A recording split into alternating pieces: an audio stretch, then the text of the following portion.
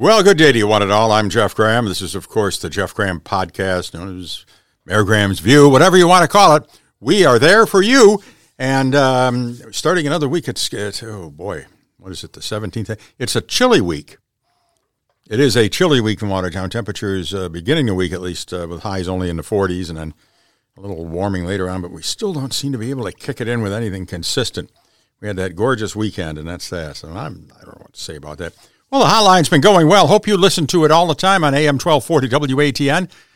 It's a good listen, and it's a good way to catch up on things. Here in Watertown, well,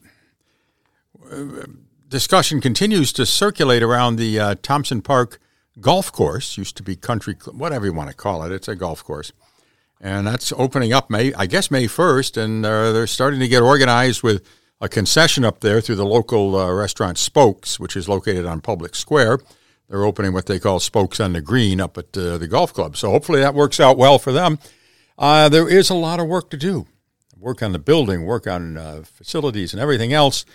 And, well, ultimately this could be successful for the city as far as consolidating the park as a real recreational venue. But for right now, it's going to be a challenging season, so I hope you'll just work with the staff up there and everybody else and enjoy it and not complain about it. That's about all you can say. Other things at City Hall, they're working on plans for the revamping the courtroom. They're doing things downtown with Court Street, streetscape. And I see, and this is kind of a good thing, the former Mix place on one time the Commodore restaurant on Factory Street is being torn down to make room for a parking lot for Knowlton Paper across the street, owned by Eastman Chemical, and that's good news. It shows investment in the community by Knowltons, and I'm sure they'll do a nice job on the landscaping, and I think that's a good thing for Factory Street. And you know, I hate to say it, that plant is pretty darn old. I think it's the oldest operating paper mill in the country or something. And we're pretty fortunate that people are continuing to invest in it. So kudos to them for that job, and we look forward to seeing the end result later this year. Other than that, in city news, oh boy, not too much. What have we got going on in the world? Oh, there's a dog barking in here. In the world, well, there's the Budweiser thing.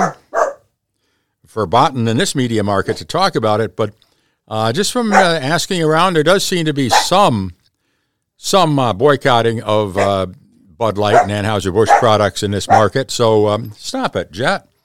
Because of the Ryan Mulvaney, that whole thing. Oh, Dylan Mulvaney. I'm sorry, I'm sorry about that. The whole thing of trying to market the beer to a transgender crowd, and rather than just stick with Clydesdale horses and all of that. And already Anheuser-Busch people have apologized, and we'll see if they can put this behind them. I don't know if they can. They've got new commercials out and everything, but we'll see if they can. It's just a thing. Then we got the spy scandal going on with the fellow. How do these 21-year-olds, 20-year-olds, and so on get access to all the, quote, inner secrets?